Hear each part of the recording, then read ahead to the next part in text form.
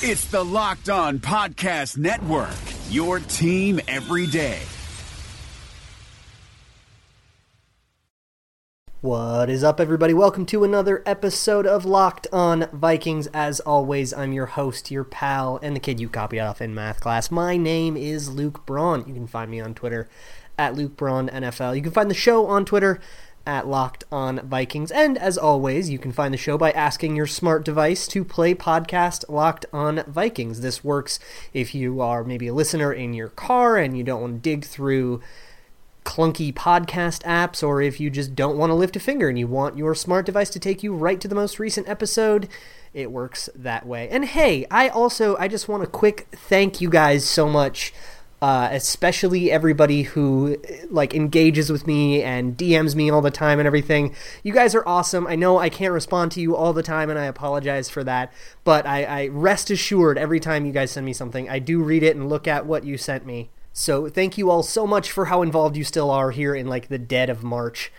We have a whole bunch of weird stuff to talk about. A lot of little stuff. There wasn't a lot of movement on any of the fronts. I posted, I'll link it in the show notes, but after I recorded yesterday's show, I finished doing all of the film work I wanted to do on Josh Klein, and I ended up posting a little thread on kind of what I could learn from a cut-up of his worst day on the year last year. It corroborates a lot of the stuff that I was kind of talking about, unsubstantiated in yesterday's show, so I'll put that in the show notes, and do go check it out. But throughout the day, there were a whole bunch of little weird rumors here and there. Josh Klein is now in Minneapolis as I record this on his free agent visit with the Vikings. There's a chance he doesn't leave. There's a chance he does leave and he goes and checks out another team. There are also all kinds of other rumors. There was one piece of actual news where the Vikings did re-sign Dan Bailey. That does check another thing off the list. And there's a couple things I want to talk about with that, but I'm going to handle all that at the end of the show. But what I'm going to start with in terms of news is the backup quarterback situation. As it stands right now, the Vikings quarterback depth chart is Kirk Cousins and Kyle Sloter behind him. And a lot of people have been really vocal about Kyle Sloter, really supporting him and really being oh, he's, proven that he's ready to be the backup quarterback. Give him his chance. Why are they still bringing in competition for him? He's proven enough. And I think, that is really interesting. I think in the watching the preseason and determining whether or not he was better than Trevor Siemian or Case Keenum in those preseasons, I think that's fine. Case Keenum did struggle in the 2017 preseason, even though it turned out way different than that, right? He had a great season. He did struggle in that preseason, and Siemian did struggle in the 2018 preseason as well, and it's fair, I guess, to say that Kyle Sloter outplayed them.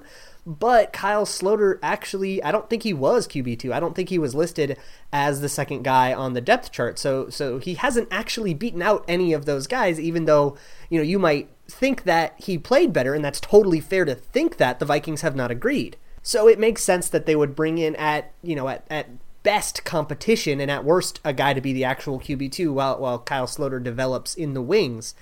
And the other thing is that the Vikings typically keep 3 quarterbacks on the roster. They've had Kyle Sloter on the practice squad in the past, but they typically keep 3. They kept 3 last year, and that is usually the state of affairs, even though most teams keep 2. The Vikings just keep one less random linebacker or random, fifth edge rusher or whatever it is. So that they can keep a little bit of extra depth at the quarterback position. And I think the philosophy of a backup quarterback is that you should always have some kind of competition there, right? Even though Kyle Sloter had a couple of good preseasons, he had a good preseason in Denver in 2017, and he played pretty well in the 2018 preseason as well, that shouldn't anoint you anything. That should not be enough to give you the backup quarterback job to be the insurance policy for if Kirk Cousins goes down. And I think in terms of depth for everything, you should always have competition and depth, and the Vikings are very diligent about that. And all teams are very diligent about that. You have 90 people to get in. You're going to have some people that are going to be competing for roster spots or competing for backup jobs. And I can't wait to go into detail on that this summer when it all starts, when the 90-man roster begins to shape up. But the rumor is that the Vikings are interested in re-signing Trevor Siemian, and then Trevor Siemian is also being courted by the Jets, who apparently have become our free agency rivals this offseason. It's really funny.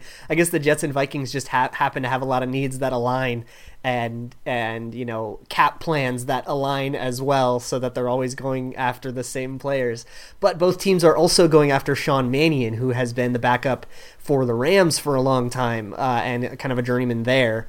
Mannion has attempted a whopping 53 passes in the National Football League in regulation, so it's unlikely that we really would know what to make of him if he ended up being the guy over Siemian. But it probably means that one of these guys goes to the Vikings, one of these guys goes to the Jets, and the factors that determine who goes where will all shake out, and we'll be analyzing one of them when that time comes. But I think there's a bunch of different reasons that either Siemian or Mannion would not mean that the Vikings don't trust Sloter. It just means that you should always be putting your backup through competition, especially if it's a guy like Sloter who has not taken a regular season snap. Yeah, make him beat somebody out in every single preseason. That's not a slight on him. That's just good process. And I would also caution people with Siemian. I think a lot of people have a pretty sour impression of him because the only Trevor Siemian football that they've watched was the 2018 preseason, in which Siemian struggled quite a bit. So if that's the only football of his you've watched, yeah, you're going to have a really low opinion of him. But he played a lot better than that when he was actually starting in real games in Denver. And there's a lot of things that can cause preseason to look very different than real regular season football. The game plans are different. You're working with number 2 wide receivers rather that Siemian would look better if he's throwing the Diggs and Thielen versus throwing to Kendall Wright and Chad Beebe. And that's not to say that, his time in Denver he was like a superstar. He might not have even been starting quality during that time, but as a backup, I think you get a better idea from that tape than you do from one preseason of what it would look like if Kirk Cousins went down and if Trevor Siemian was the guy to go in. So, just use the whole sample in your evaluation. It might not change your answer, but it's pretty smart to take a look at more than just one preseason, especially at the quarterback position. And the other thing I've seen with the backup quarterback search, which is kind of funny to me considering where this team was just a couple years ago, is a lot of people want to just cheap out at backup quarterback, get whoever, or just pay Kyle Sloter his undrafted free agent minimum and get whoever and spend the money elsewhere and all that. We can't afford a backup quarterback. But this team is 2 or 3 years removed from having to start Sean Hill in a regular season football game because they lost their quarterback and they didn't have a viable backup. And I think in the situation, imagine the situation where Kirk Cousins tears his ACL in the preseason and he's out for the year. And, Mike Zimmer comes up to the podium and he says, Kyle Sloter is our guy and we're going to go through the season with him. I think a lot of the fans would be calling for Zimmer's head if that situation went down. So trying to get another option in the building, especially just for camp. If Kyle Sloter is, better than Siemian or Mannion to the degree that people are saying, then he should have no trouble beating them out in a preseason. But it makes sense to go through that test, especially if the price is right. But that is going to do it for backup quarterback talk. I'm going to go to a quick ad break, and when I come back, we'll talk about some of the other rumored stuff, and especially the kicker news that happened on Tuesday. So I'll see you guys in a minute. Hi, this is David Locke, the CEO of the Locked On Podcast Network. In this crazy, unprecedented, and unnerving time, I know we're all living our lives a little differently. I thought we had some of our sponsors over the time that might be able to help you out. So we've reached out to them to get you specific offers. Postmates is giving our listeners $100 of free delivery credit for their first 7 days. Start your free deliveries, download the Postmates app, and use the promo code LOCKEDONNBA. Anxiety, stress, need something to calm yourself down? The Calm app is available for you. 40% off to our listeners at calm.com/LockedOnNBA. Stuck at home, want fitness? Echelon Fit has been a sponsor of ours, and you can go to echelonfit.com/LONBA. And if you're looking to add some new knowledge and get a little smarter in your free time, Masterclass, or at least your time at home, masterclass.com/PER is offering 15% off. If you missed any of those, go to lockedonpodcast.com/offers. That's lockedonpodcast.com/offers. Thank you very much for tuning in to Locked On Podcast Network. We hope to be here for you to give you a relief and respite from all the other news. And thanks very much. Be safe and practice your social distancing. All right, we're back. So let's talk about the Dan Bailey news. The Vikings re-signed Dan Bailey to a $1 million vet minimum contract. He has $250,000 guaranteed. And then the Vikings immediately brought in for a workout a potential draft target or undrafted free agency target kicker. and like had a meeting with him. So like it's very clear that the Vikings, they signed Dan Bailey back, but they're not relying on him, which I think is a reasonable process with kickers. I'm going to talk a little bit about kicker philosophy later, but first I want to address something that I've talked about a little bit on the podcast, but I want to go in depth into my philosophy here, because I've seen it every time the Vikings do something that isn't sign a guard. There's always like replies on social media or like some sort of commentary about how like the Vikings re-signed Amir Abdullah, but they didn't get a guard. What are they doing? And then they sign Dan Bailey and they meet with like Sean Mannion, and none of those things are addressing guard. Why are they doing all these other things before addressing guard? And I just want to like caution against that kind of rhetoric, because it doesn't really represent how free agency works. For one, the Vikings are not just Rick Spielman clicking through menus in Madden. And I actually do think Madden influences some people's ideas of like how like free agency works, because you're just clicking through menus and getting a guy. And if you think about like how you would build a Madden franchise, like how you would take the Vikings through the offseason in Madden, you would like go through and you would spend all the money you can on the most important things. You'd go spend on a guard, you go spend on this, and then you would, whatever's left over, maybe you go like re-sign Amir Abdullah, and maybe you go figure out a kicker, and if not, maybe you have to go get an undrafted free agent or get someone off a practice squad or something. But you would like do the highest priority things in the first wave and then later priority things in the second wave, and it would like make a lot of sense. And I don't think that's how it really works in the real world. Like I think, for one, the Vikings have a very meticulous salary cap plan. They have budgets for all of these things. So they have already figured out, and they're not going to tell us, of course, but they have already figured out, or have at least a reasonable plan with some room for flexibility depending on how negotiations and contracts and stuff go, and especially the draft and stuff. Like, they had a plan where they figured out, okay, we need this much to spend on a guard. And that's why they offered the specific restructure that they offered to Everson Griffin. It's not that they thought, oh, any less and he will say no to it. It's we need this much money from you to get our plan done. And the fact that they've been spending, vet minimums on like Dan Bailey and Amir Abdullah and stuff, those are things that they had to do. And they were also things that were very easy to do, especially like Amir Abdullah. He had a call with reporters and he basically said, I had other offers. I came back because I like it here. And the Vikings were able to offer him a smaller contract to do that. So when you're building your like pie chart, or you're building your whole budget, right? And you say, okay, this much for a guard, this much for Abdullah, this much for Dan Bailey, you got to check all those things off the list eventually. And the fact that they gave Dan Bailey or Amir Abdullah money does not mean that it took away from the money that they're planning to spend on a guard. Now, we've talked a whole bunch about how much money that should be. How much money do you spend on acquiring offensive guards? That's a different conversation, but know that like the Amir Abdullah money and the Dan Bailey money isn't taking away from that piece of the pie. It's not like they're going through this as like improvisationally, as at least I would go through an offseason in Madden's franchise mode. They have a plan for how much they want to, they have that money already set aside for a guard, is I guess the most concise way to put it.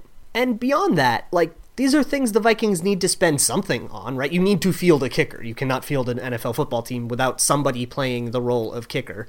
And getting Dan Bailey, somebody who even after last year's down year, I think he's still top 10 all time, and getting him, for as cheap as any other kicker would be, that's a move that they have to feel good about. I have all kinds of philosophies about kicker acquisition, especially kicker evaluation. That's going to be what I talk about in the next segment. But the point is, somebody has to be your kicker. Somebody has to be your like secondary running back. And if we're truly going to evaluate, if the Vikings are prioritizing those things too high, and is that getting in the way of getting a guard or addressing any other need, then let's look at that. Like, let's look at Amir Abdullah's deal when we see the money, and we can look at Dan Bailey's deal and say, listen, that's $250,000 guaranteed. That's absolutely costless in the grand scheme of things. I mean, that's pennies. It's a drop in the bucket.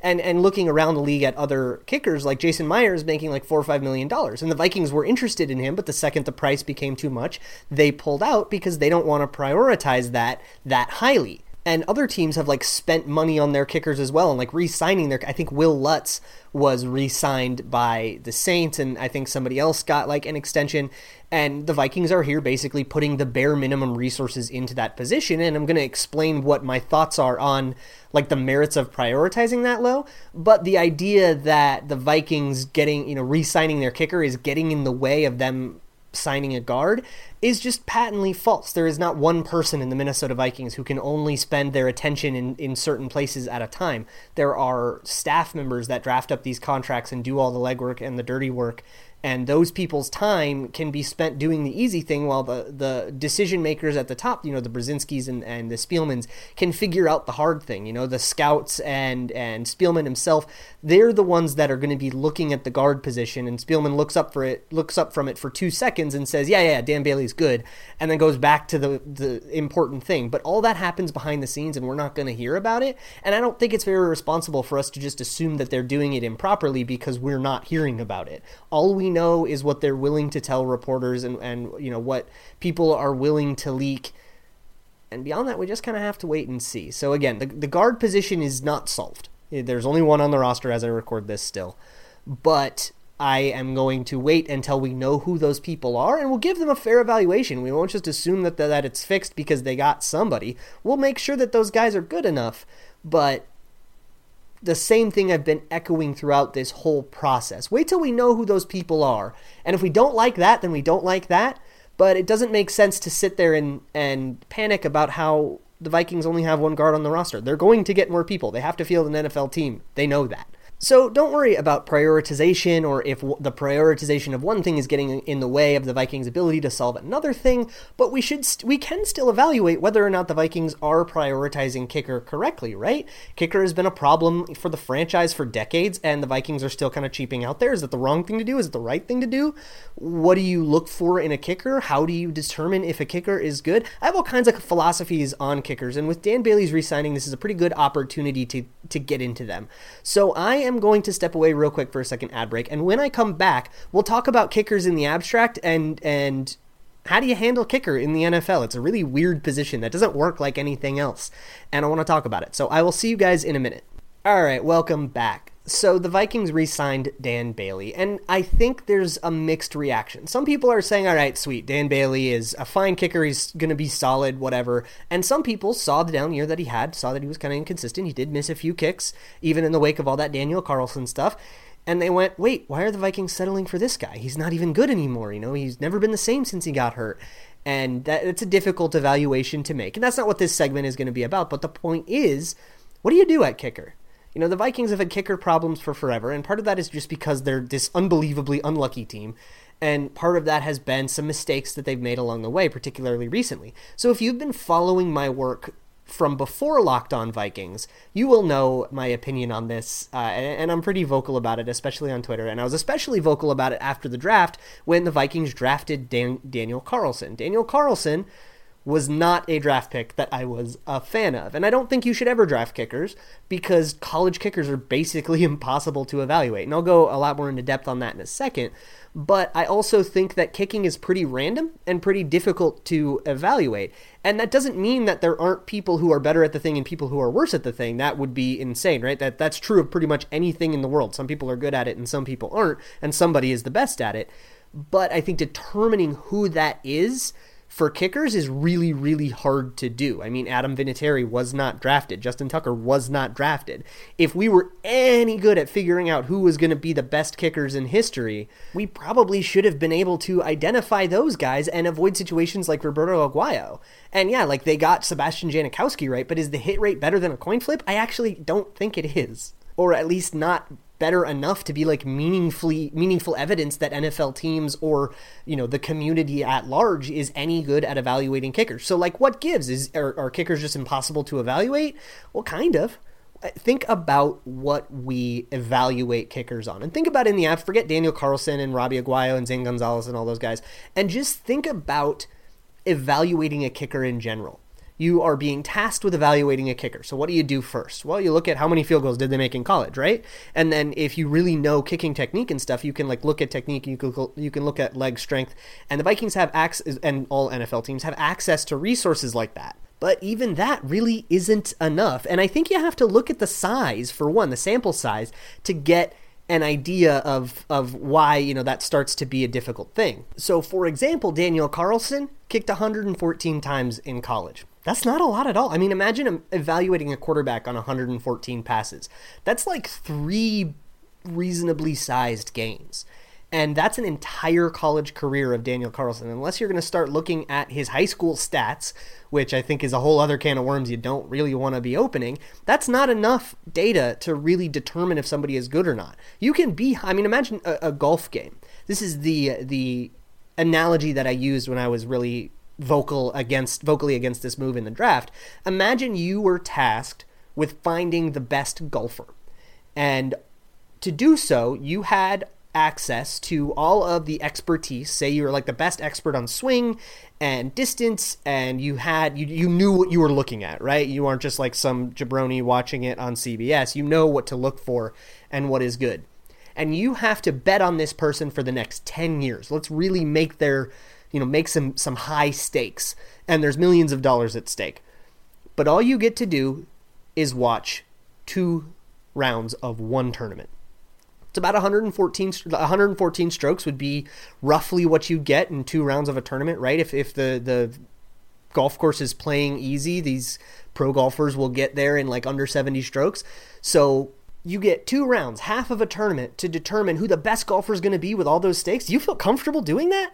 That is as much data as you get with kickers. And I understand that, like, in that analogy, you're talking about 2 days of a golfer, and maybe if somebody had a bad day, it would affect way more of his data points than it would affect of the kickers in a college career, right? Because you only do like 2 or 3 data points a day. But that in and of itself is a problem as well, too, because like you don't know how much impact a bad day is going to have on these guys, and it's a really, really mental position for kicking. That's why I use the golf analogy, because it's so mental. If you get in your own head, you could miss 3 field goals in a row, and that can tank your whole career. With a golfer, you might be able to look, if they hit 3 bad shots in a row, they had a bad hole. It's okay. You can kind of look past it and look at the whole sample and stuff. But with kickers, because, one bad day, like the stakes for each data point, each kick are so much higher than a golfer's stroke, like that small sample becomes even more problematic. And if you think about like the best kickers versus the worst kickers, the range is just not that high. It's well within the like reasonable standards of variance. If you took an average kicker and expected them to, kind of 1 year maybe they make a few more, 1 year maybe they make a few less, and their average would remain the same, but it's not going to be the exact same year in and year out. Of course not. That's just not how the world works. And that average deviation can bring them from, the 10th best ranked kicker to the 25th best ranked kicker. And that can really skew our perceptions anyways. The point is, I say kicking is random all the time. And I know that that's not 100% true. If you trotted me out there, I am not going to be better at this than Daniel Carlson or Dan Bailey or any of these guys, right? It's not that random. But within the standards and the confines of the NFL, I do think that there are probably 50 to 60 humans out there willing and able to play kicker at an NFL caliber level. So that's why I always kind of scoff when the Jaguars pay, or the Seahawks pay Jason Myers, huge, at least relatively huge contracts. It's always funny to me because you don't need to spend that to get the exact same level of play. And I think, in all positions, the most expensive guy isn't necessarily the best guy. There are some moments where, Aaron Donald is going to be like the highest paid defender or whatever, but somebody's going to break that record, and that person's not going to be better than Aaron Donald. And I think there's a lot of market effects that create that, right? There's actually a great article, I'll see if I can find it, about how the middle of the road players are the ones redefining the markets, and the best players are like perennially underpaid.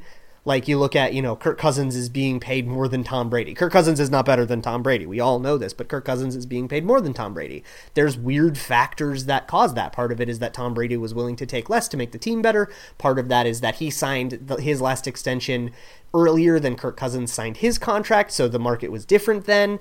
And, there's all these different factors. Like Matt Ryan, Matt Stafford, and Kirk Cousins are the 3 highest paid quarterbacks in football. And I think Aaron Rodgers is up there now, if I remember right. But, that's a really weird group to have, this huge high paycheck. And those are not the best quarterbacks in football. They certainly weren't in 2018, but those are the highest paid ones.